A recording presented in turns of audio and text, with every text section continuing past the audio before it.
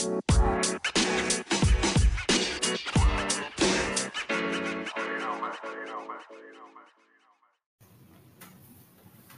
the good thing about making major league money is you can afford the best luggage on the market. So I hope Oscar Mercado has a really good set of luggage because Cleveland designated him for assignment today, and they called up Alex Call. That's the second time this year that Oscar Mercado has been designated for assignment with Cleveland, and he, might be on his way somewhere else. This is Guardians of the Future. I'm Justin Latta, joined by Willie Hood. Willie, what's the first? Would you have good luggage on hand if you were I don't know. I guess I can't say Oscar Mercado's a millionaire. He's probably not, but I would think he has got some good luggage handy. I have a backpack that I usually use when you have a large family like I do. Oh yeah. Everybody else has better supplies than me, and I usually would use my backpack if we were to go on a trip. We did last year, and let's just say my luggage just held a couple of days worth of stuff. It was the bare minimum. Well, good thing you haven't been DFA'd twice and I don't know, three times, I guess, if you want to count his original one in Cleveland a few weeks ago when he made it to Philadelphia for a couple of games. But wish Oscar Mercado the best. We'll see what happens to him. Short trip back. I think he had one plate appearance. So interesting journey for him this year. Hope he never really unpacked a suitcase because that's a tough way to be. It's a tough way to live. And we'll see where he ends up. Very quickly, we'll get to the Alex call up this week. That was the big news here on Monday, July 11th. Jose Ramirez, Emmanuel Clase, and Andres Jimenez are the Cleveland All-Stars this year. If you've been living under a rock and haven't been paying attention, I guess I shouldn't say no surprises because I guess Andres Jimenez, I expected he was going to be like the last guy off the list. I didn't think he'd make it. We knew Jose would. Unfortunately, didn't get voted as the starter, but I kind of thought Jimenez was, I don't want to say snubbed because there were a lot of deserving guys, but I really thought for sure he was deserving, but was probably going to be left off the list. Yeah, of the three that made it, I thought Jimenez would be the last one if he made it. So I'm pleasantly surprised that he made it, and I was living under a rock because I've been working on the run most of the day, so I hadn't heard the news until just before this recording. Yeah. Well, I'm glad we can get you up to speed, Willie. That's good. That's why we're here. That's why we're here. That's why. Think of all the things we can talk about. Places, Justin. I like living there. So, like Patrick, right? Think of all the things we could do on the show if you just come in blind and you don't know anything. I could just break all kinds of interesting bits of news to you and just get your blind reaction to a lot of stuff. That could be a really fun. If I hadn't read the rundown first, I wouldn't have known. Oh well, there you go. So. I think I came up with that very last minute. Well, I mean, it is draft week, so my mind's been elsewhere. That's true. Your mind is very far away from the major leagues. Your mind is on the fields. Well, I guess college isn't playing anymore. They're not playing anymore, but your mind is on the next set of guys who will be able to call themselves pro baseball players. Let's get through our minor league stuff, and then we'll probably have the back half of the show be all draft focused. So. Hoping for a good 50-50 split. We'll see how the conversation goes. Before we get too far gone, again, if you're not subscribed to the podcast, this is your first time listening, or someone told you about us, or I don't know, whoever you might have heard about the Guardians of the Future podcast, be sure to subscribe. We record once a week during the summer when there's baseball going on, maybe less than once a week in the off season, but we're usually here. We usually focus on the minor league side of the Cleveland Guardians system. We venture into the draft when it becomes that time of the year with all of Willie's expertise. And we occasionally have writers on from the rest of our site covering the affiliates. So be sure to subscribe. Leave us a review. If it's not 5 stars, tell us why we're not worth 5 stars. At least give us some constructive criticism. And make sure you're checking out the site, guardiansbaseballinsider.com. I think that takes care of most of that. For now, we'll get into more stuff. Sorry for jumping in there, Justin. I'll say this. If you are going to subscribe, July is the month to subscribe because you get to read all of the draft content. You get to read the player profiles from earlier in the year from our rankings, and you get introduced to all of these new players, all of the mocks, all of the background information, so to speak. if you subscribe for 1 month, subscribe for the month of July. I'm not one to self-promote or to really ever mention that to anyone, but I personally have had some struggles in my life, and I could afford $5 for 1 month, but I couldn't afford it every single month. So I get it, but if there's a time to subscribe, now is the time to do it. If you need to cancel at a later time, do that. But I encourage everyone to hop on and subscribe for the month of July if you can. Yeah, $4.99 a month. And yeah, you can go back and read all of our gated content from earlier in the year and whenever, really. And you can definitely, cancel when the month is up. There's no commitment to pay a certain amount. It's $4.99 a month. And all of our prospect scouting reports for the system are behind the paywall. So you get that. And then all of Willie's good draft content. So all the right time to do that kind of stuff. And like Willie said, just $5 for 1 month. It's a good time to do it if you're not familiar with the site, and maybe you'll like what you see, and you'll get to see some more game reports. Most of our game reports from other affiliates are behind the paywall as well for $5. So you get to see how guys are doing at different affiliates, check out their velocity readings, and get quotes from the coaches and players themselves as well. That's kind of access you don't get anywhere else either. But give it a try. If you're going to give it a try, now is definitely the time to do it. Especially, and that's the thing. None of us are making money off this for real. This is all fun and games for the most of us. And it's a hobby. Put some gas. Yeah, it's a hobby, and it puts gas in our tanks. Once a month, it buys us a tank of gas or something like that. So we're not getting rich off this. Yeah, I guess I got to stop saying that. I guess that's not totally accurate. Okay, it buys a slushie. There you go. Buys you a slushie. It'll buy Willie and his kids a slushie. For all the hard work not all of them. Willie puts in. Even the price of slushies are getting expensive. I'll get water. The kids can get slushie. Okay. Even the slushies are going up in price right now. How about Nolan Jones's first weekend, Willie? I don't know how much you got to see. I'm sure you heard enough, but home run, a couple of hits in his first weekend in Kansas City. I know we weren't. The move didn't come when we were on podcasting last week, but kind of surprised by the timing of the call up, but also not super surprised because it looks like Oscar Gonzalez is going to be out for a while. So there was definitely a need, but good first weekend for him. And I'm not surprised by what I saw from him because he drew some walks. He had a home run, hit for some power. He threw a guy out at the plate with a big out with his arm. And he took a called strikeout looking. So I think Nolan Jones did about everything that you would probably see from him in the first weekend. So that very rarely do you see like all of a player's skills and tools on display in his first 3 games. But I think you saw just about everything you're going to see from Nolan Jones the first weekend. That's pretty rare, and it's good to see from him considering his path to the majors and his skill set. Yeah. I was sitting there thinking, and I watched video of all of those games. So I was able to see exactly what you were pointing out on Jones. It struck me like, did he really get a call up? Because he's still doing the same thing he was doing before. Nothing's changed for him. Mm-hmm. I know. That doesn't happen too often. Yeah, but it was just business as usual with Nolan. This weekend, which is very encouraging. And, I'll throw this in there too. What a heck of a week for me to pick him to be the player of the week.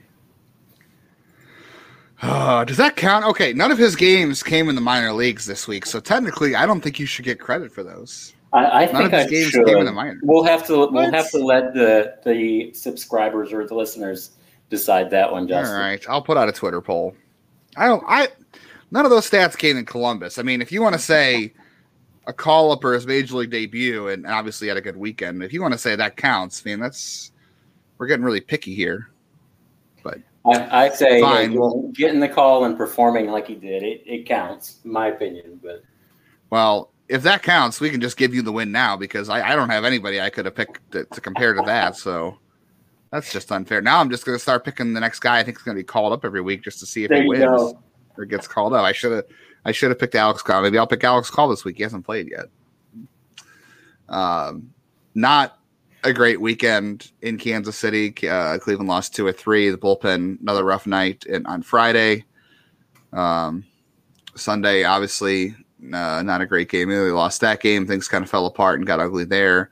They got swept last week in Detroit as we finished the week. And, man, this is I don't want to call anything a big series for them, really, because we just talked about how that homestand was so big for them after that the Twins walk off and all that kind of stuff, how they were playing. But it feels like they really could use a good week here between the White Sox and the Tigers coming to town before the All-Star break. It just seems like, if they go into the All-Star break and they kind of look lackluster and they're struggling to score and the bullpen's blowing games, it just seems like it's a bad omen to go in the All-Star break like that. So they could really use kind of a pick-me-up week as the break gets here finally, I think.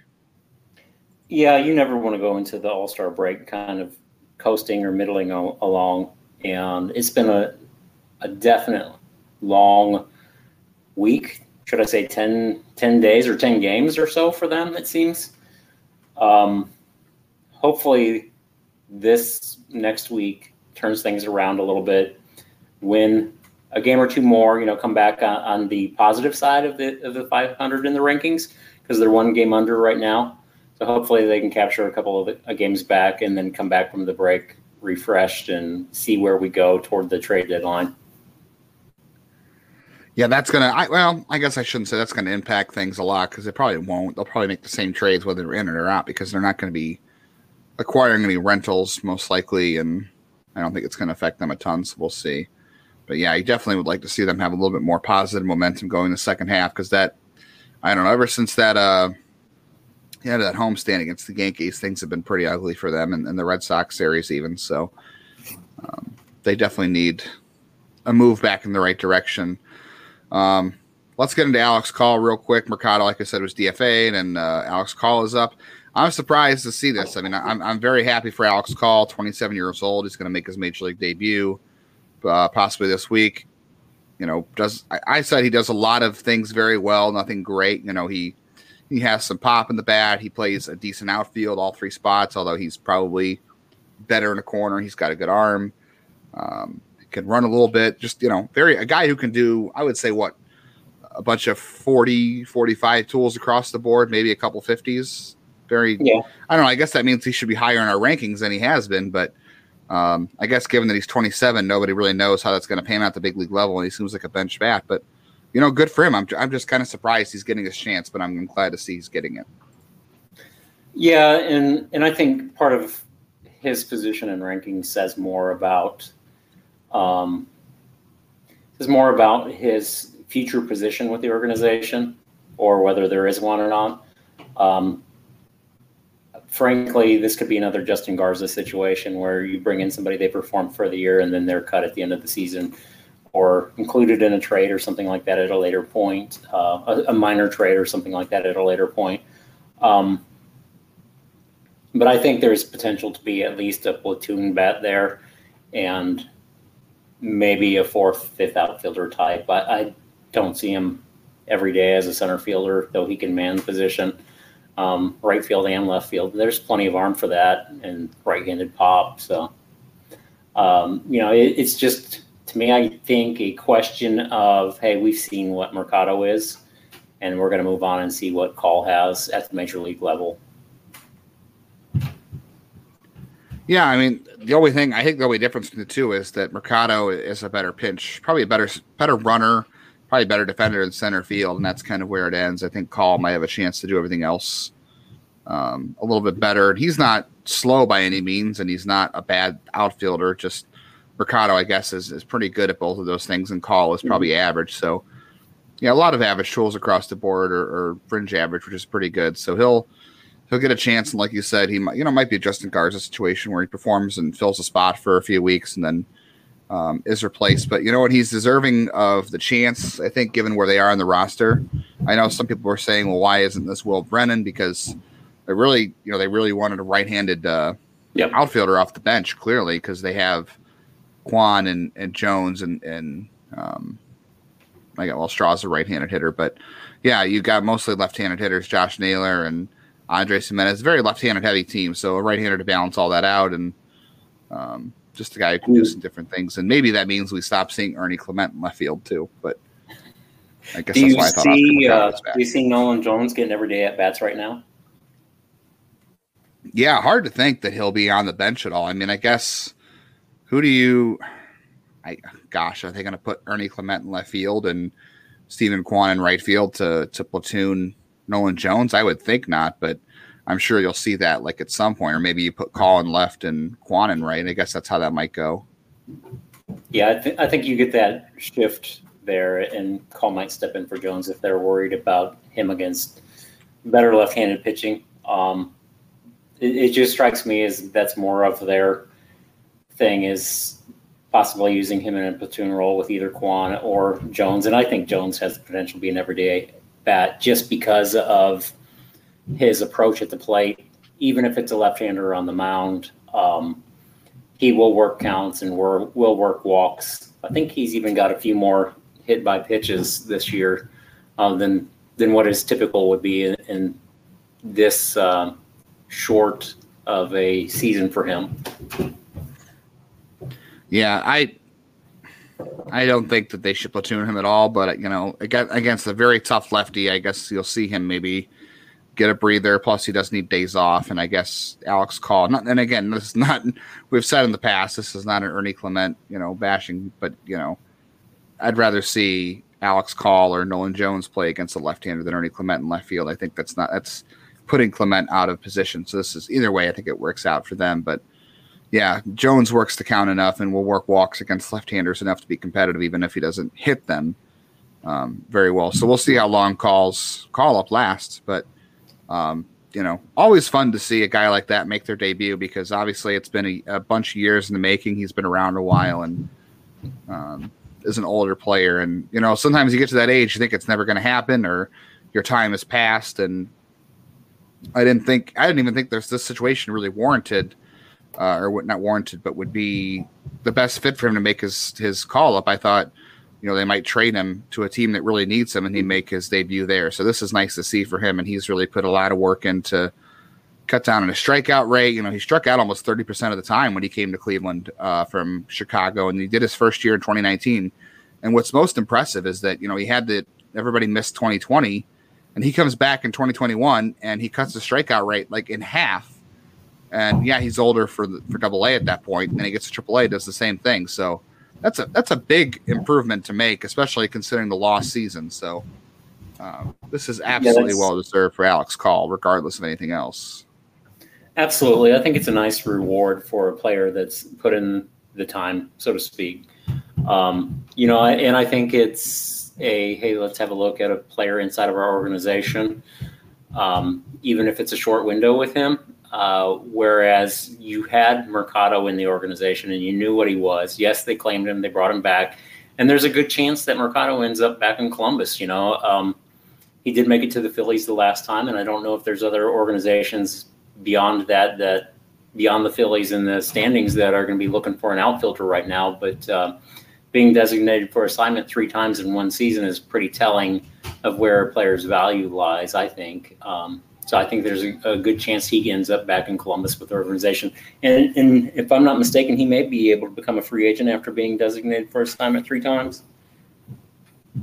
Yeah, I'm not sure that works. You're right. There is something to that, but I would think that he'll probably I don't know if he has enough service time to even refuse the assignment if it happens. So I would bet someone will claim him, to be honest. I don't see why they wouldn't. There's a need. So he's definitely a major league bench outfielder. So I think somebody will end up with him somewhere.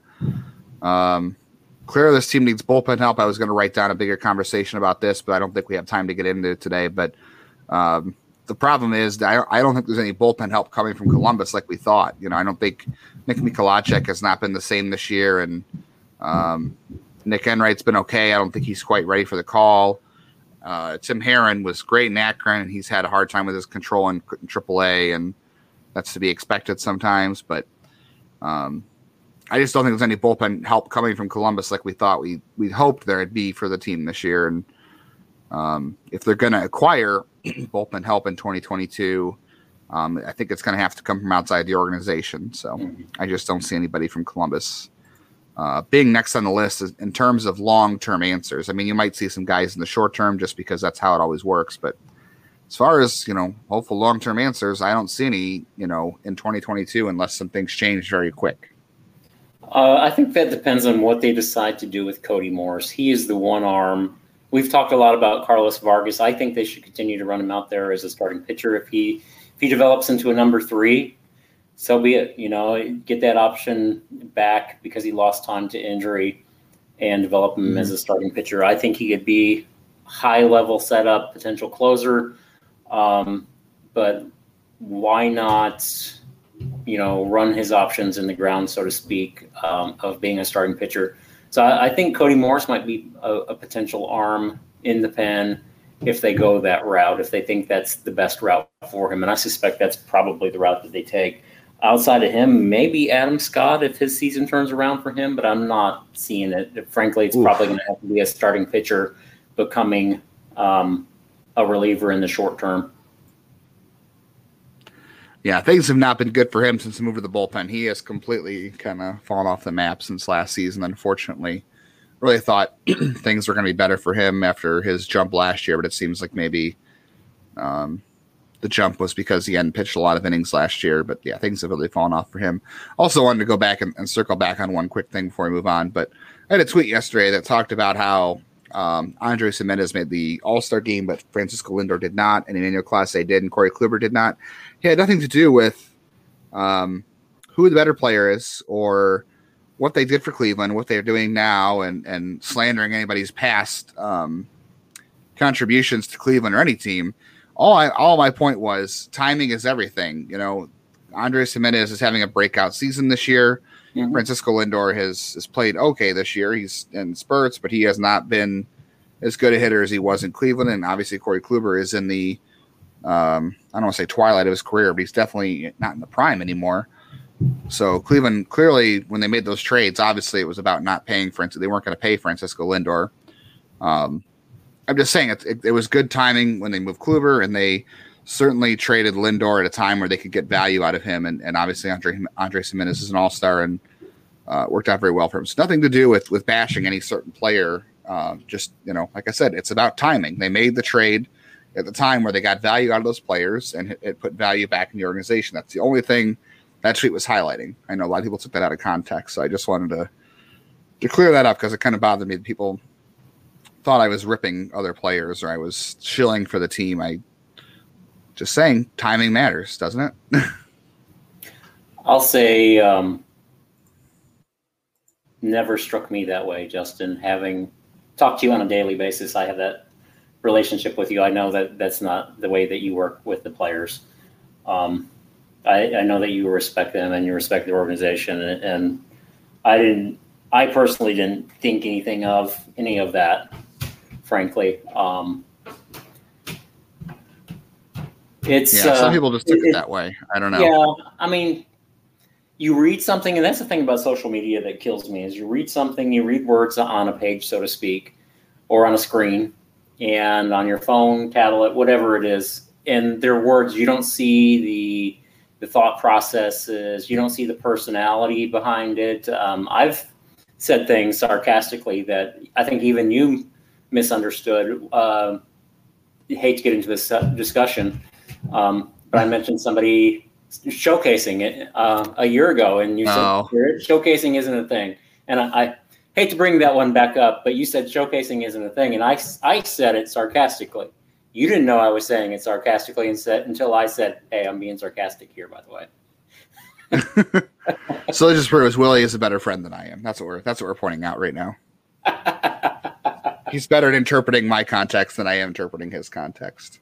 That's where we're at right now. Well, I think my humor can be a little dry or square sometimes, but I laugh, so it makes me happy.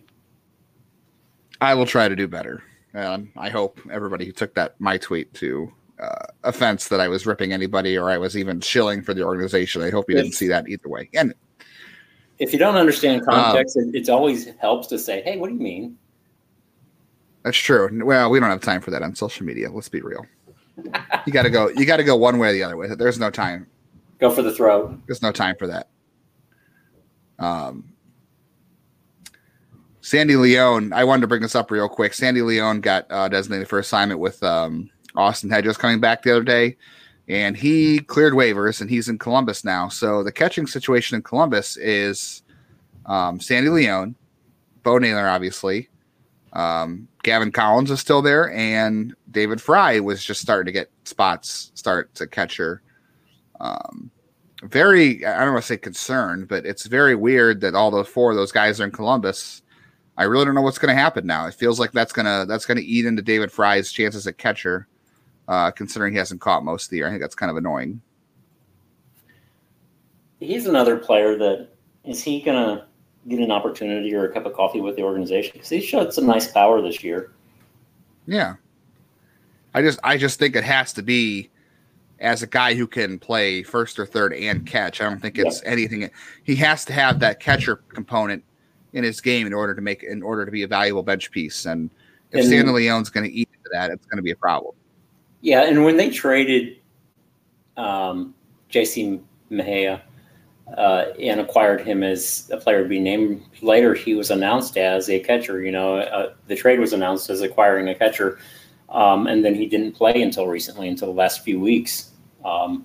That surprised me a little bit that he didn't get the time at catcher. I knew the versatility was there, but I think player value wise, he needed that time and still needs that time as a catcher. I see why they would keep Leone around. Frankly, I've banged the table for a long time that they need another catcher in the organization, and I'll stand by that. You either need to extend Hedges or upgrade the position with a long-term piece, and that can be somebody that can end up being Bo Naylor's backup in the future, because I think that he's the starting catcher of the future for the organization, but you still have to have that bridge, as I've said multiple times. Mm-hmm. Yeah, so we'll see. I hope it doesn't cut into Fry's playing time, but I don't know. It's just weird. It's a crowded situation. I can't remember. Was were the Futures game rosters announced last week when we talked? Valera and Noel. No, okay, we were guessing who was going to be on there.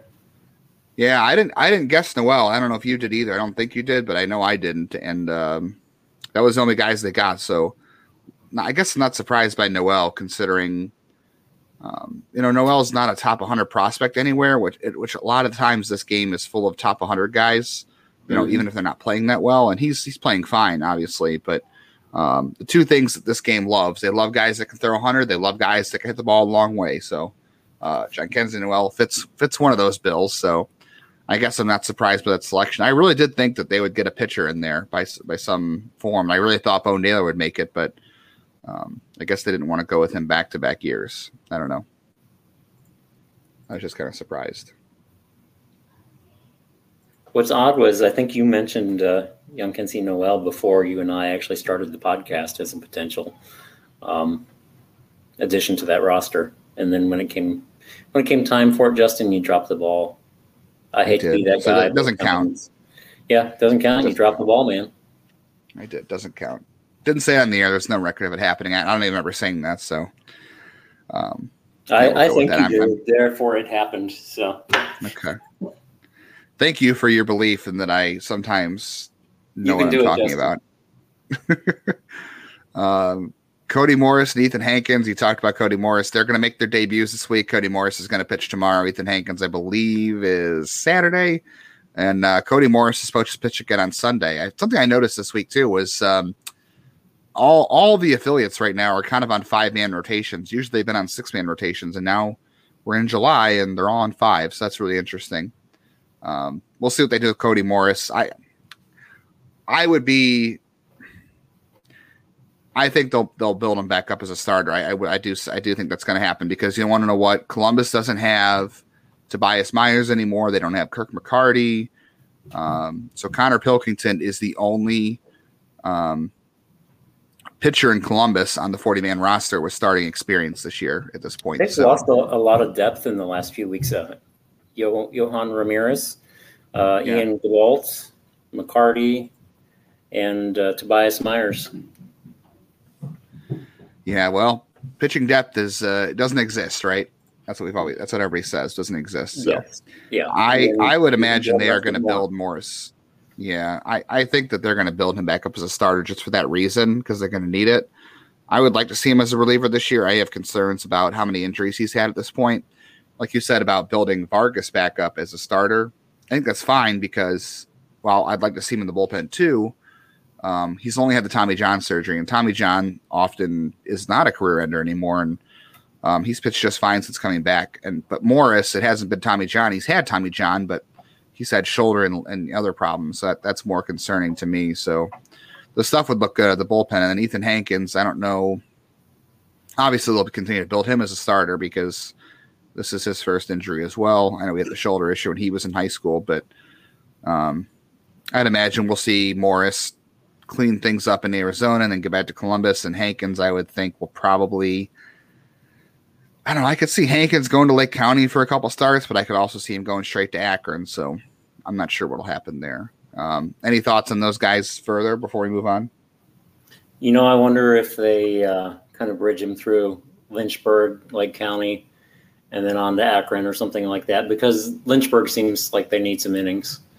They sure could. Everybody could. Yeah, I mean, at this point, it seems like starting pitching depth is getting thinner and thinner, and there's no one to call up in Arizona really anymore at this point. So I think anything is possible. I do think he eventually sees Akron. I don't know that they will transition Morris to the pen right away, but I would not be surprised if he's used in shorter outings, 2-3 innings. Maybe he's used as more of a bulk arm, but with his type of stuff, if he is back where he was pre-injury, that's a pretty deadly weapon to have. Yeah, the bulk type of arm. Yeah, I will say we're going to have our, I'm going to put maybe tonight or tomorrow morning, I'll put our midseason rankings out before the draft back up on the site. Cody Morris did take quite a tumble for us. And normally I would say we don't let half a season of anything impact our rankings so significantly unless we know something or something major has happened. But I would say all these injuries, I don't know. I think we were super high on him. I think he was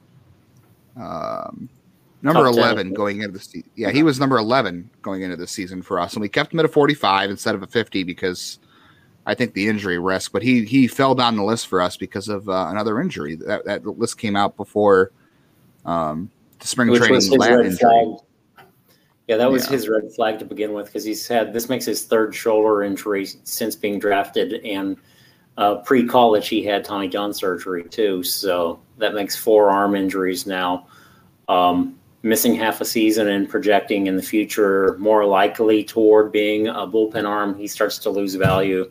When you're not projecting him as a closer, then even more so, and no fault of his own there. He's not going to be the closer of the future. That's Emmanuel Clase right now. So, not only that, but just not being 100% certain how healthy he's going to be in the future, I think factors into that equation as well. So we don't have to spend a lot of time on this, but I just want to note Ryan Webb did make his affiliate debut last week in Lynchburg. I think he got into the 4th inning, gave up a couple runs. He was good through the first 3 innings and then gave up a few runs in the 4th, but good to see him get out of Akron and then 2 in affiliates. That was cool. Tanner Bybee's first start in Akron. I think he had, I want to say 5 or 6 shutout innings. He did pretty good. And then heard that Daniel Espino is still a few weeks away. They do expect him to get back to Akron this year, or back to, I should say, pitching to an affiliate. I had a nice conversation with Rob Serfolio, who is the Guardians Director of Player Development last week. I'll have some stuff coming out in the site in the coming weeks from our conversation last week, but he did say that Espino, they do expect Espino to be back sometime this season at an affiliate. I don't think it's any time super close, but I would think in the next few weeks you'll see him again, but they do think he'll be back this season. Joey Cantillo had his start. I'm skipping words. He had his start skipped last week in Akron. He was supposed to make a tandem start during the doubleheader last week, but he was skipped. As of right now, he is out of Akron. He is not scheduled to pitch this week for Akron. As of right now, I guess that could change. Murugo Sodor, the Rubber Ducks manager, told our John Elrod that it was just going to be one start and he'll be back next week. And as of right now, that's not the case. I did notice, Willie, that Columbus has 2 TBAs on their rotation list for the week. So I don't know if he's going to be headed to Columbus to make one of those starts or if something's going on here. But as of right now, no start scheduled again this week for Joey Cantillo. I hope he's okay. I did point out, other people did point this out as well, that he didn't pitch in 2020, obviously, because of COVID. And then he didn't throw a lot of innings last year because of his injury. So not surprised to see his start skipped. I guess 2 in a row isn't a huge surprise either, but the fact that Odor did tell one of our guys that he would be back next week and he's not, I don't know. I hope he's okay. I would like to believe he's going to Columbus, and that's why, but hopefully everything's okay with him, but that is worth pointing out, I thought. Yeah, I think it's always good to err on the side of caution, especially with these young arms. Guys like Espino and Cantillo, in particular, who have missed that time in 2020, and then Cantillo, pitching at the end of last season. We mentioned, or I think I specifically mentioned him being on a pitch count for most of the year would not be surprising. It could be that. Let's hope it is what you were saying, and there's a potential call up, and they just want to get him some extra rest before he goes up. Yeah, he pitched 98 innings, 90, almost over 100 innings in 2019 between low A and high A for San Diego. And he's at 57 already. So he's, he was on track to pitch the most innings of his career. His last start, 4 2/3, 9 strikeouts, 1 walk, 2 runs allowed. Nothing major. I think, didn't come out of the game early. Pitched pretty well, so I had nothing to be concerned about on that end. So we'll see what happens there. Wanted to talk real quick about a guy we haven't mentioned a ton this year, but I know you like him a lot, and he had a great week this past week in Fort Wayne. Was Angel Martinez. Had a couple of homers. He had an 11 pitch at bat where he ended up with a home run in a crazy 11-10 game for the captains. Another guy that's got to be added to the 40-man roster. I don't know. Again, we still have no idea which of these shortstops is going to survive the 40-man roster come November. But Angel Martinez at 20 years old, almost 900. I think it's at 870 or 860 OPS at Lake County. Last year he was good in the first half and faded in the second half. I would imagine just, kind of wore down a little bit. First year in affiliate ball and 2020 season to fall back on. So far this year, he's getting stronger as the year goes on. So only getting more impressive is Angel Martinez, I think. I would say look at his splits. I haven't looked at his splits this year. He struggled against left-handed pitching last year. But he was also one of the youngest players in that league and only faced one pitcher that was younger than him. I remember adding that into his write-up that he only faced one pitcher that was younger than him. I imagine that he is one of the youngest players playing there with Lake County as well, in that entire league too. I know Petey Halpin's in the same age range. But age for level is encouraging with him. He's a guy that has positional versatility, not stuck to shortstop. Obviously, any shortstop usually isn't stuck to shortstop unless their name – well, never mind. I won't mention that guy in the Major League roster. You're talking about splits real quick, Willie. 968 OPS against righties, a 685 OPS against lefties. So batting right-handed. I wonder if at some point you'll see him give up switch hitting because he has not hit the ball very well as a right-hander this season. You said the same thing last year. So I wonder if there might be a change at some point there. That's interesting. I did not see into that. I know you mentioned the not facing only facing one pitcher who was younger than him last year, but I didn't know about the splits. So yeah, wow, that's interesting. Yeah, so some platoon concern, or is he limited? I don't know. I mean, he's got great numbers across the board this month.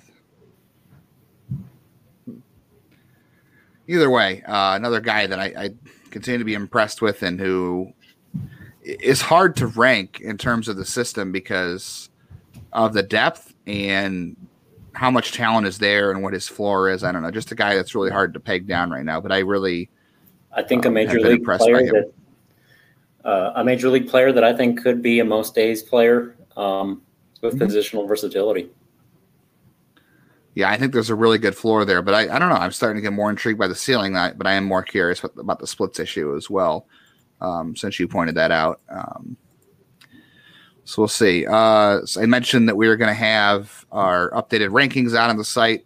Maybe I'll get that out tonight. I might get it out tomorrow morning. We'll see. I got to link all the scouting reports to the players on the new list. And we have some guys that didn't make it on the list before, and they need scouting reports, so I have to look into that as well. But a new top 60 coming from us ahead of the draft, and then, of course, we'll wait till after the trade deadline to re-rank again with the drafted players. So be good to work off that list once the draft comes around. Speaking of the draft, Willie, we're about the 40-minute mark, so we've got about a good 20 minutes here. I know we wanted to do 50-50 split, but let's try to dig in on some. We can. Well, my fiance might kill me if we do. We'll see. You don't have dinner reservations, dude? Not this week. No, not this week. Although we are supposed to grill, although it's 100 degrees, so grilling today is an interesting idea. Wanted to point out the Royals Braves trade today. The Braves acquired the 35th overall pick? Yes. For Drew Waters and a couple other minor leaguers. That is 2 picks above Cleveland's second pick. That was really interesting. Now the Braves have 2 picks above Cleveland. Obviously, that adds to their draft pool. I'm surprised the Royals did something like that. I'm not really sure how that works on their side of things.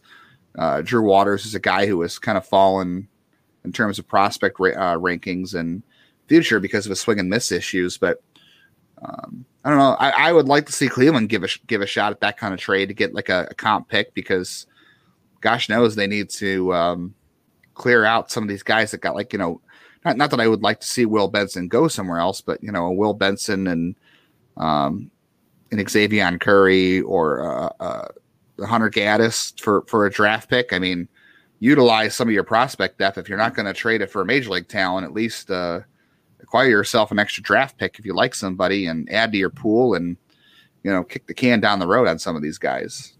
Yeah, and if you do trade away major league talent, you don't have to bring back prospects per se. You can bring back draft picks or international money. I made that point utilizing Shane Bieber over the weekend on Twitter that, hey, you could always trade him and go for these other components that essentially reset the clock for prospects.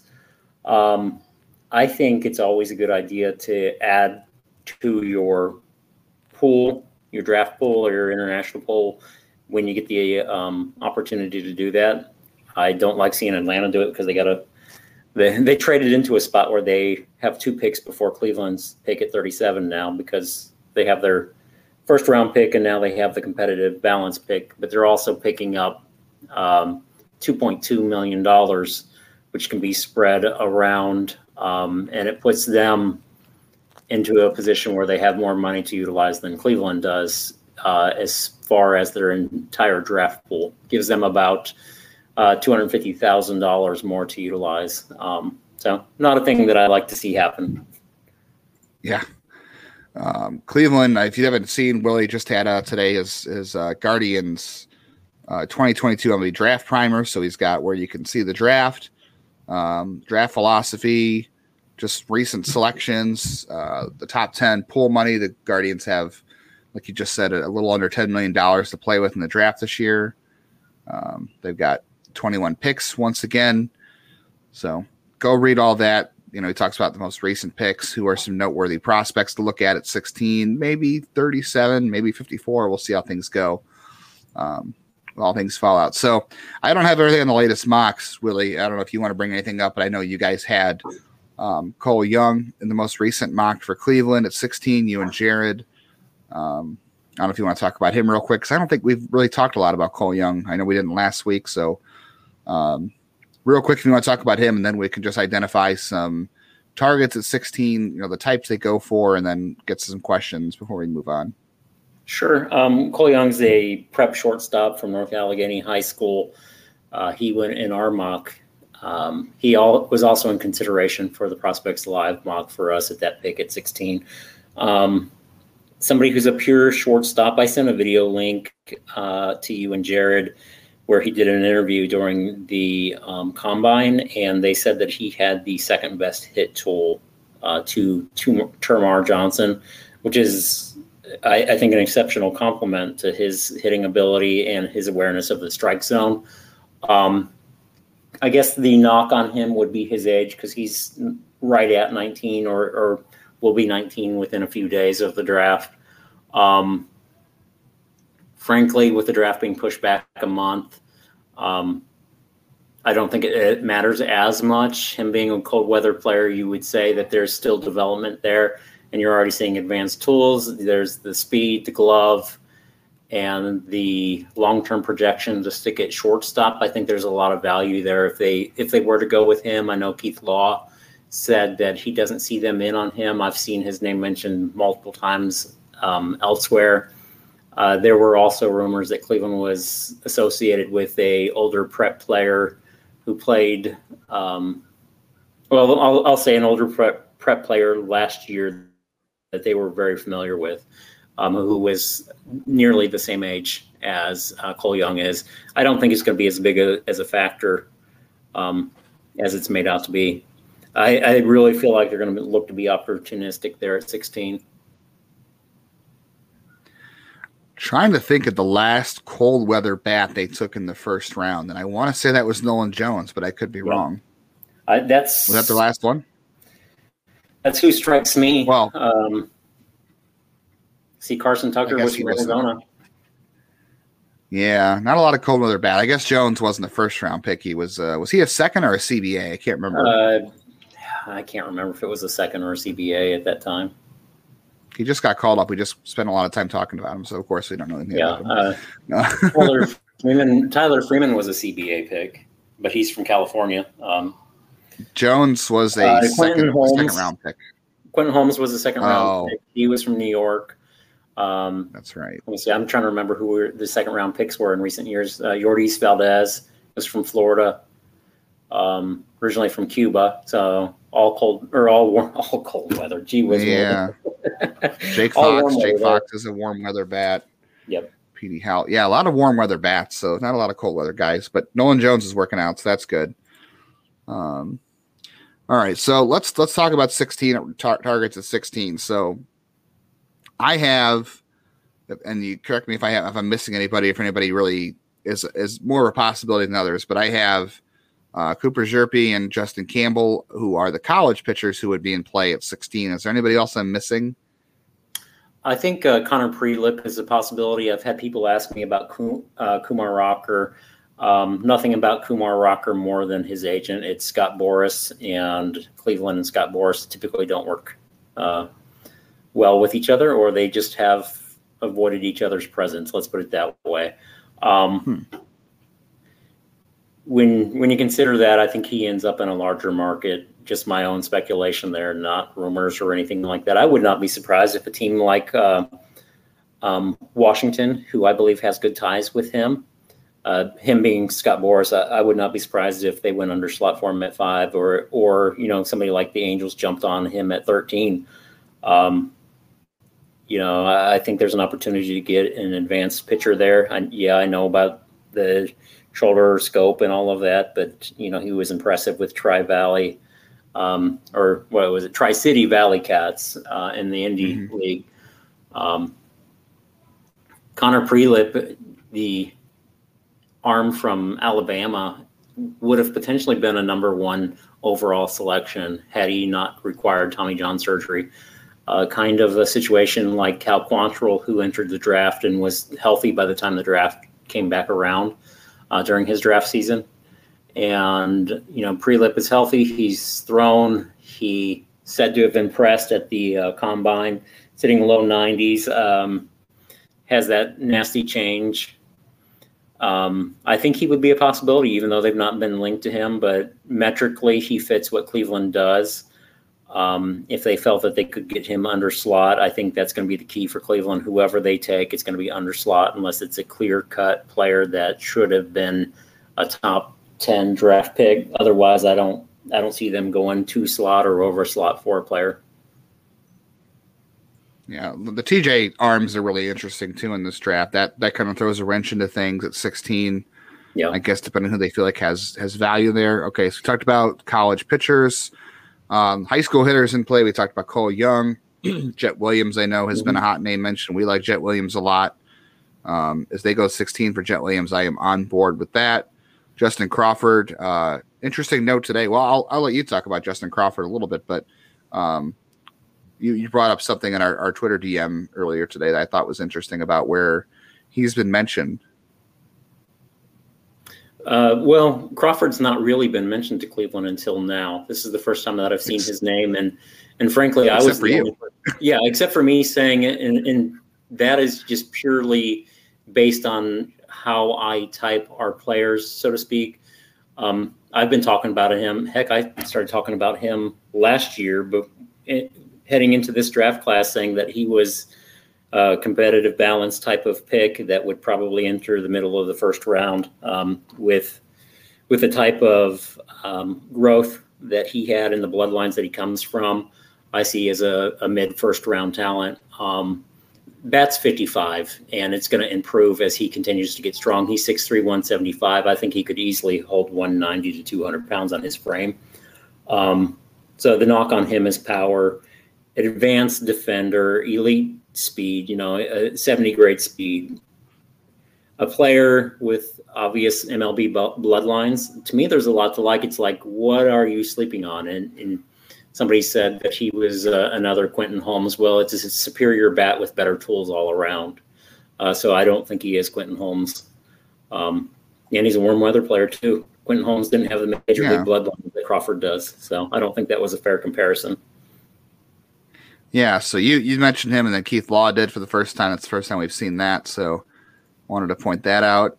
Jet Williams, Justin Crawford, Cole Young. Any other high school hitters that I'm missing in that group that could be in play? No, there's really not any in that tier, so to speak. But when you get into the competitive balance round, you may see a Mikey Romero slip, some knock on the arm there, and that's why he slipped down draft boards this year. A lot of people saying, he's probably going to be a second baseman. Looking at his velocities, and I don't know if they improved over the year across the diamond, but it's typically that of a second baseman. He does have good instincts and good placement on the infield. But otherwise, if you don't have that arm strength, you're not going to stick it short long term. Doesn't have the frame or the power to handle third, so he'd flip over to second base. But I think he would be a potential pick at pick 37. And you mentioned Justin Campbell earlier, too. I think I'm the only one linking Cleveland to Justin Campbell. I'm throwing him in there because of his age. He's young for the class junior. He has 3-year track record in college as a starting pitcher. He has the control and command that they like. He has 4 pitches, which they also like. And he has that high arm slot that they like, that they drafted. I think it was 9 pitchers last year with that high arm slot. So I would not be surprised if Justin Campbell was a little bit of a underslot pick for them at 16. I think that's a possibility, but nobody else is really talking about him. Yeah, and I looked at the video with him, and I know it's a weird bias considering they're both from the same college, but he reminds me a lot of Peyton Battenfield too, with the arsenal and the arm slot. I guess maybe that's just my brain connecting it unfairly, but I'm not a professional, so I can do that. College hitters. So let's get into this group here. This is an interesting group because I think this is maybe let's see, Cleveland hasn't taken a college hitter since Bradley Zimmer, and I want to say 2014. Is that the last college hitter they took in the first round? When was Tyler Naquin? Was he 12? That was 2012. Yeah. No, 2012 was Clint Frazier, so I think Naquin might have been 2011. Okay. Or 13. 11 was Francisco Lindor. Oh, you're right. So 12 was Naquin and 13 was Frazier. So, yeah. So I think Zimmer in 2014 was the last college hitter they took in the first round. So, but if they're going to do it, I don't know. This feels like the year to do it. I really like Drew Gilbert. Drew Gilbert, to me, as you know, I was a bandwagon Tennessee Volunteers fan this year. Still licking my wounds over their loss this season, but I'll be excited to watch next year because they got so many good players coming back next year. But Drew Gilbert had a great year for them. My amateur opinion is that Drew Gilbert reminds me a lot of Will Brennan in some ways. I'm excited to see him at the next level. Zach Neto from Campbell and Eric Brown from Coastal Carolina, both shortstops, look like they're going to be fits at 16 for Cleveland if they decide to go college hitter. Anybody else on that list that we should mention, and any of those guys you feel very strongly about at 16? I think any of those guys are potentially the pick. Neto, I feel, talking to some other people around baseball, feels like Neto doesn't make it outside of the top 10. I'll be surprised if he does. I think you asked me about, or somebody asked about Gavin Cross. I don't see Gavin Cross getting past Detroit at 12. That's said to be his floor right now. You just never know once the draft gets going to what player prices are, if they're trying to work themselves down boards, teams are looking to save money. There's a lot of factors that come into play, and you scratch your head and you ask yourself, why is this guy slipping down the board? And it could be something that they know from his physical that we don't even. I think Chase DeLauter is a player that is going to get mentioned a lot to Cleveland. I know, somebody mentioned Eric Brown on Twitter earlier today, and, I didn't include him on my list. I probably should have because he fits their type. He is a young for the class junior shortstop. Some say he's going to move over to second base. I think he has the instincts, the positioning, the arm, and the glove to stick at shortstop. So I think he's a legitimate possibility. I'll just keep on saying that whoever they take, this is likely to be an underslot pick at 16 to set up more overslot picks for the rest of their draft class. So underslot for sure at 16, we think. And then high school arms. There's some education behind that since Scott Barnsby has a 3-year track record. All 3 of his first round picks have been underslot picks. Yeah, I don't think I can't remember the last time that they've gone over slot for a player anyway. They didn't go over slot for Espino. They didn't go over slot Bo Naylor. They go over slot for Bo Naylor. Okay, that was 2018? Ethan Hankins and Bo Naylor. Okay, so they went over slot there. So I guess maybe the precedent for over slot is high school player. Yep. I guess unlikely a college goes over slot that low, I guess, in the draft.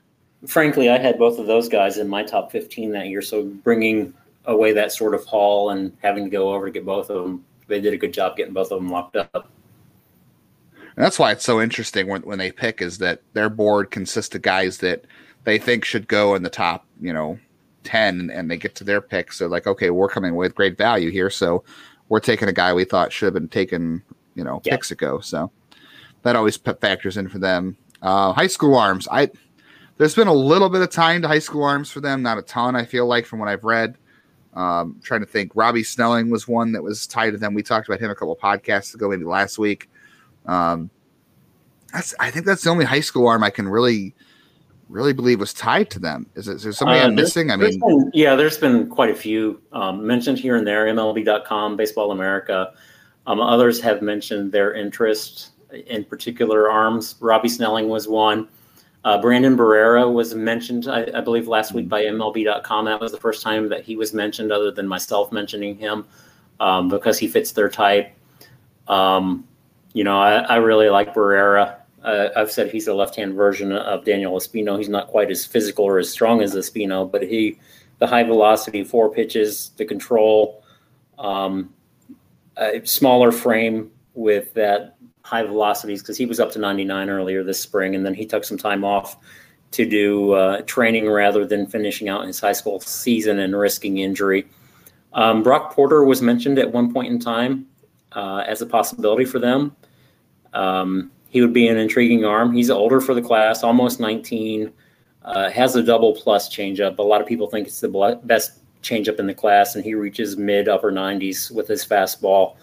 So he would be a really intriguing arm. It would almost be an older version of Daniel Espino, if you will, because of the power pitcher and frame that he has, the strength that he has in his frame.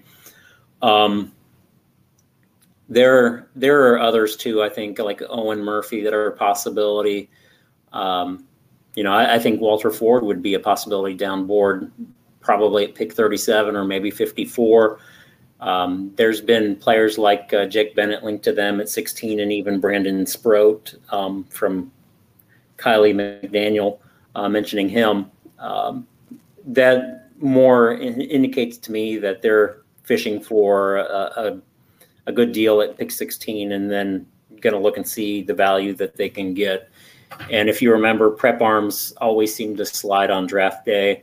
And this is a class, I think, that is thick with prep arms, especially in the first 3-4 rounds. And there's a lot of quality guys, and a lot of them that would fit their draft model. Okay, so more high school arms were linked to them than I originally had thought. Well, I pay so no chance, and you don't. That's right. You pay attention, so I don't have to, and pretty much I learn everything from you. Yeah, I thought it's fair. I told you that Andre Semenez and Jose and Class A were all-stars. You're telling me that there's high school arms like to Cleveland at 16 beyond Robbie Snelling. So there we go. It evened out pretty well. I put on there Dylan Lesko and Noah Schultz. I love those are guys I personally love. I guess I should have put other guys down there. I know Walter Ford's an interesting guy. I think Lesko. Yeah. Well, Lesko is a possibility. I will say that. I have my doubts that Lesko makes it to Cleveland. I think San Diego would pounce at 15. There's rumors that the Mets are pretty hot and heavy after him as well. And the Mets have pick 11 and 14. So both of those teams being reportedly hot and heavy after him makes me think that there's a good possibility that Lesko is not there. I could see him as the pick. They did make that pick with an injured arm in the first round back in 2015, and we know how that went for them. But this is something that Cleveland does every year, which is gamble on an injured arm. If I counted right, guys that have had some sort of shoulder or elbow injury since 2016, they've drafted 9 pitchers with shoulder or elbow injuries that required them missing time, whether that be inflammation to strains to Tommy John surgery, or something very similar to Tommy John. I think that shows their confidence in their ability to rehabilitate players. I know that they've mentioned that numerous times before, their ability to rehabilitate injured players out in Arizona at the complexes that they have there, and how that they trust their trainers to do that with these players, how they partner with these players and bring them back to health, so to speak. And we saw them do that with a 4th-round pick last year in Ryan Webb, and we see him healthy and back in Lynchburg now. So don't be surprised if they grab one of the injured arms, but I think you get value from your injured arms by waiting and getting a first-rounder later, maybe a Peyton Pallett or a Hunter Barco. Landon Sims would be really fun. Even Henry Williams from Duke would be another one that I think they could get possibly in the 3rd or 4th round, or even a little bit later than that. Yeah, Dylan Lesko would be kind of a, like you said, if he even gets there, would be kind of a, I don't want to say a reach, but you're not waiting for value there, but you are picking a guy that, no high school right-hander has ever gone 1-1, obviously in the draft, but and he wasn't going to this year, I don't think, but he was, a top 10 talent. He still may be, yeah, but he's as good as arm as any, and wouldn't be there if he was healthy, and he may not be, but an interesting way to take the swing, I guess, if you decide that you trust the medicals and you trust your ability to rehabilitate if you think you're getting a top 10 talent at 16 overall. And a lot of teams aren't scared of elbow injuries as they once were. A lot of pitchers will come back as strong, if not stronger, than prior to the injury. I think Baseball America had a report out that said 75% of pitchers will actually end up recovering and either appearing at the level that they had or exceeding their prior level of experience. So essentially, they're getting back to health or exceeding the health that they had before, assuming that they make it for a higher a level. Yeah, you've got, a lot of success cases. You do have some Brady Aikens, but those, the medical reports are always different on them. So we will see. All right. I don't have anything else for draft. I know we were going to talk about maybe some picks at 37, but you mentioned, some of the guys that could fall there. If you want to really quickly, I don't know, we've already kind of hit past the hour mark and we had some questions. Anybody else you want to mention at 37 and 54 real quick that you haven't mentioned yet? I think Hunter Barco would be a real possibility for them. Jonathan Cannon is a name to remember to me at 37 or 54. Dalton Rushing would be an interesting catcher for them, a guy that gets hit by pitches. Jake Bennett is a guy I think that they would be on at pick 37. I've heard a couple of Washington pitchers that are a little bit older linked to them, which is, oh, gee whiz, I lost the one here. Jackson Cox is who I was thinking of, and to a lesser extent, I have not heard any Ian Ritchie, so I said that wrong. It was one of the Washington arms that I heard linked to them. A couple of left-handers I think that they'll look at in the second round if they're there. Parker Messick, Bryce Hubbard, guys to know. A lot of people have mentioned Drew Thorpe as a possibility in that second round. I agree with that. I'll throw out the name Brady Neal as the catcher from the prep ranks of Florida as a possibility for an overslot in second round, and I'll even throw in Gavin Killen, the shortstop from Wisconsin, as a potential overslot type of kid in the third round. I do like Brady Neal. I remember talking about him. He's an LSU commit, right? Brady Neal? Yep.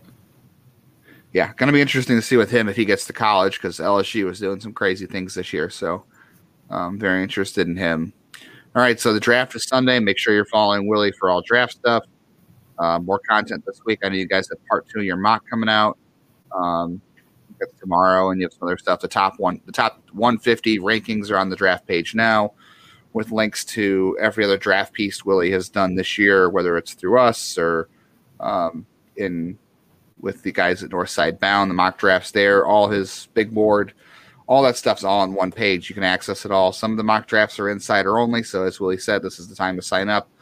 See that, see all the other stuff that's on the site, the game reports and the prospect scouting reports, the draft stuff. You want to do questions? We want to skip questions this week? What do you think?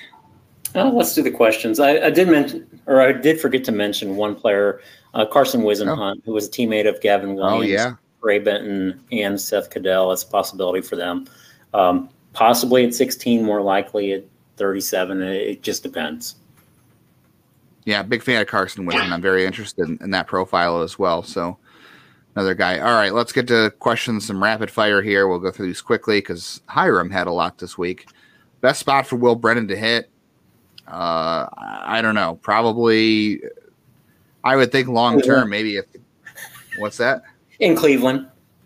In Cleveland. Best spot for him to hit is in Cleveland. I don't know. Columbus is a pretty hitter-friendly ballpark, so maybe Columbus. I would prefer if he were hitting in Cleveland. I want to see him in Cleveland. Whatever city the Guardians are in that week, that's where he should hit. I like it. Okay, that's a good one. I had to guess where Planez and Prees will be in our rankings. Well, I'll tell you. I'll just tell everybody right now. Alexi Planez is 35th in our rankings, and Micah Prees is 27th. Might be a little high for Prees. I don't know. He's had a good month. We'll see what happens. Planez, I don't know, could be another Oscar Gonzalez, as we talked about. Willie, who do you prefer, Gabriel Arias or Brian Rocchio? I would say Brian Rocchio. Brian Rocchio. Yeah, I agree. Better bat. Will Benson, is he a late bloomer? Yes, I believe he is.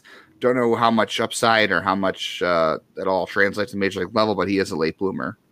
Thoughts? Yes? Yes, I said Benson was a 7-year development player when drafted, which would put him in his age 25 season. He's 24, so he's right along those lines, maybe performing a little bit better than I thought he would. Yeah, development's not linear, especially when it comes to high school hitters and power hitters. Those guys take forever to develop. How long before we see Nick Enright? I don't know. He was solid. He's been kind of iffy. Pitching in AAA has not been good for Cleveland this year, so I don't think we'll see him anytime in the future. He's not in the 40, which makes it even harder. Yep. Do you think we'll see him any sooner? Injuries or COVID. That'd be the only thing. Yeah, that's what I think of. I see him coming up at this point. And then he also wants to know where Tanner Bybee is in our rankings. Tanner Bybee is all the way up to number 13. He didn't even appear on our rankings before the season. So big leap for Tanner Bybee. Thanks for the questions, Hiram. Let's see. I think we had one from Nunzio Izzo, of course. He was confused about Mercado and Call, but I think we kind of answered that already. Yeah. We talked about Morris and Hankins, where they were going to sign. I think Morris will go right to Columbus once he's ready to pitch. Hankins, I think Willie thought that he would maybe go through the system a little bit and build his way back up. I think ultimately Hankins lands at Lake County and maybe Akron at some point this year. Yep. And then I think he makes at least 2 stops. Yeah, that's fair. I think either Lake County or Akron, and Lake County probably the first one if he makes another stop. MK also wanted to know, do you think the Guardians will, this is for you, Willie, do you think the Guardians will focus more on drafting high school players this year in the middle rounds, being they took so many college pitchers last year, and the strength of their system is at the higher levels right now? They drafted 2 high schoolers last year, Jake Fox, Tommy Ventimiglia. I think there's a good chance they draft 3 or more this year. I don't think it's really going to change their approach. Word is they just missed on some players that were in high schoolers that they wanted and went the college route when the guy that they wanted wasn't there. Yeah, I do think that I think they got pushed out of some guys they thought, we thought they were going to take James Triantos. They did, and that was one of them. So I think Edwin it really just depends on. Yeah, Edwin Arroyo was another one. I think for sure that depends on who's there. I don't think they necessarily target a specific class or group. I think that's just if the guy they like it, that pick is there, then they take them. That's they build their board and they go. I think they stick to their board most of the time. It would be my guess. So we'll see who's on their board. I'll just predict they get 3 or more high schoolers this year, but I'll go with a safe number of 3. Okay, 3 out of 21 becomes high school players. I can agree with that. I can see that happening. It's going to be a weird year. This is going to be everybody on Twitter. I saw Joe Doyle from Prospects Live saying that this is the year he's convinced the most chaos is going to happen in the draft. I think he's right. This is a weird draft. I agree. Yeah, the Tommy John is what throws the wrench into it. I don't know. There's so many players from 1 to 75 that are very similar in quality and talent that I think you have that amount of depth. You have those injuries in there. There's a lot of wild cards, but you also have the combine factor, which is a 75% guarantee for any player that took the physical in the combine. Now, we've heard over 100 players of the 300 who played in the combine or participated in the combine, rather. 100 of those players, or 1/3, did not take the physical. So we don't know which players did not at this point, but if you're seeing a kid drafted and you think he'd be way down the board, it's likely a money saver pick there. There's expected to be a lot of deal cutting because of the quality and the quantity of talent in those first few rounds. So I will not be surprised. Like I said, Cleveland goes under slot if a lot of teams make deals and come back and pick up players that shouldn't be there in later rounds. Yeah, I would say that there's not a lot of top. It's not a very top heavy draft. There's not a lot of high end talent, but it's a deeper draft in terms of quality depth. Mm-hmm. I guess it's just there's not a lot of stars, but there's definitely a deep class of interesting players for sure. All right, player of the week picks. Willie, last week you took Nolan Jones and you said his debut should count, and that's a big accomplishment. Hunter Gaddis, you took Hunter Gaddis. He had kind of a clunker this week. Tanner Bybee, I took Tanner Bybee 5 shutout innings in his Akron debut with a walk and 6 strikeouts, and Alexi Funes hit a couple home runs this week and extended his hitting streak to 21 games. And Willie, he worked his 2nd walk of the season this week. So whoa. So he doubled his walk rate. I mean, you may actually win on that, Justin, because Plain has doubled his walk rate. He did double his walk rate, and he hit 2 home runs, and he's got a 21-game hit streak, despite the fact that his walk rate this year is 1.1%.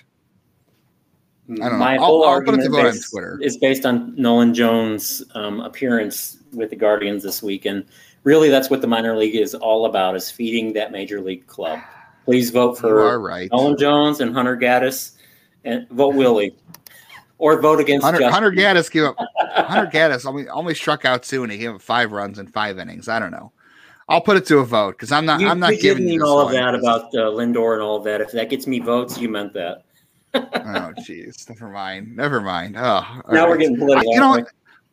Just take pity on me, okay? I'm 2-7 against you guys this year. You and John and Megan are 6-3, and I'm 2-7. So Hey, you took it last year, though. I'm not going to have it this year. Yeah, that's true. I did have a good year last year, picking each week. Well, Although we had more blind people squirrel, picking. you know.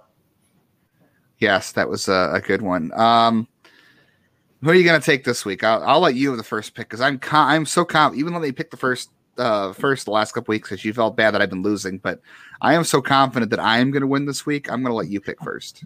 I'm going to go with Will Brennan and Xavier Curry. Man.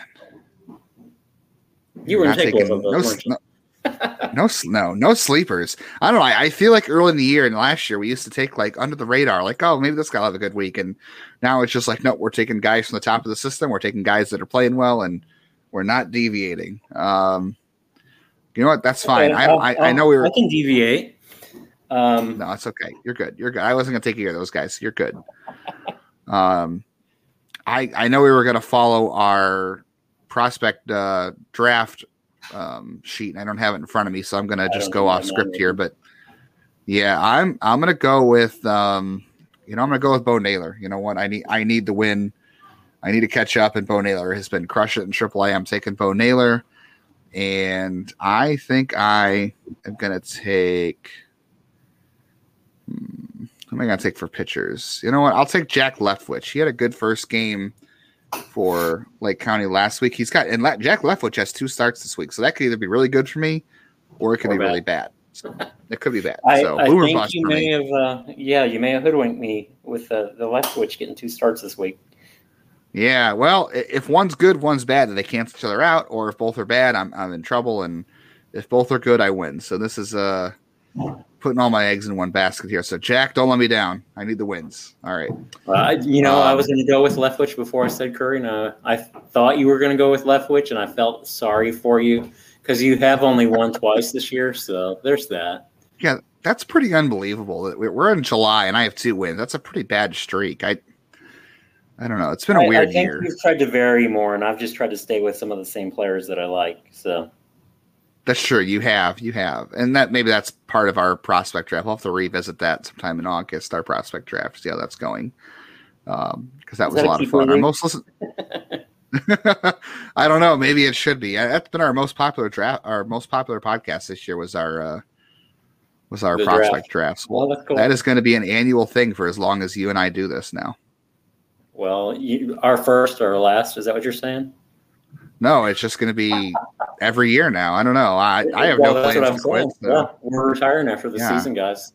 I see. If you win, you're going on top. I see how it's going to happen. Okay, wow. I gave you a chance after winning last year. I'm Andrew Luck. I hit age 30 and it's time to retire. Oh, I hit age 30 a couple years ago and I didn't quit. So this is why I'm losing this year. Clearly, I should have known better. All right. We've rambled long enough. Thanks for getting to the end of the podcast. If you did, as Willie said, if you're not subscribing to the site, you should do it right now because it's $5 and you can hang out for the rest of the month. It's July 10th, July 11th. So until August 11th, you can read all of Willie's draft stuff. You can read all of our stuff from early in the season, and you can get all of our game reports from all the affiliates as well. So very good value this month. July is often our best month of the year at the site. The last 2 years, no surprise. So I expect it to be the case again this year. So we'll see what happens, but we'll get back at you next. I don't know if we're going to do a podcast next Monday. Cause round 2 and I forget how many rounds are on Tuesday next week or Monday. It's 2 through 10. Yeah. So I think we might do, Willie. I think if you have time, depends on how your schedule works out next week. I think we will probably push the podcast back to midweek next week, whatever your schedule allows. And we will just do a draft recap podcast. How does that sound? Something more on the back end of the week would work for me. Yeah, we could make that work for sure. I don't have any plans. I don't think anything next Friday at this point or Thursday. So yeah, we'll go off that. We'll see how the draft goes from there. So stay tuned next week. We'll keep you updated on the podcast, and we'll be back next week with some date next week when we talk about draft stuff. So, for Willie, I'm Justin. Thanks for listening to us ramble for an hour and 20 minutes, and we hope you come back.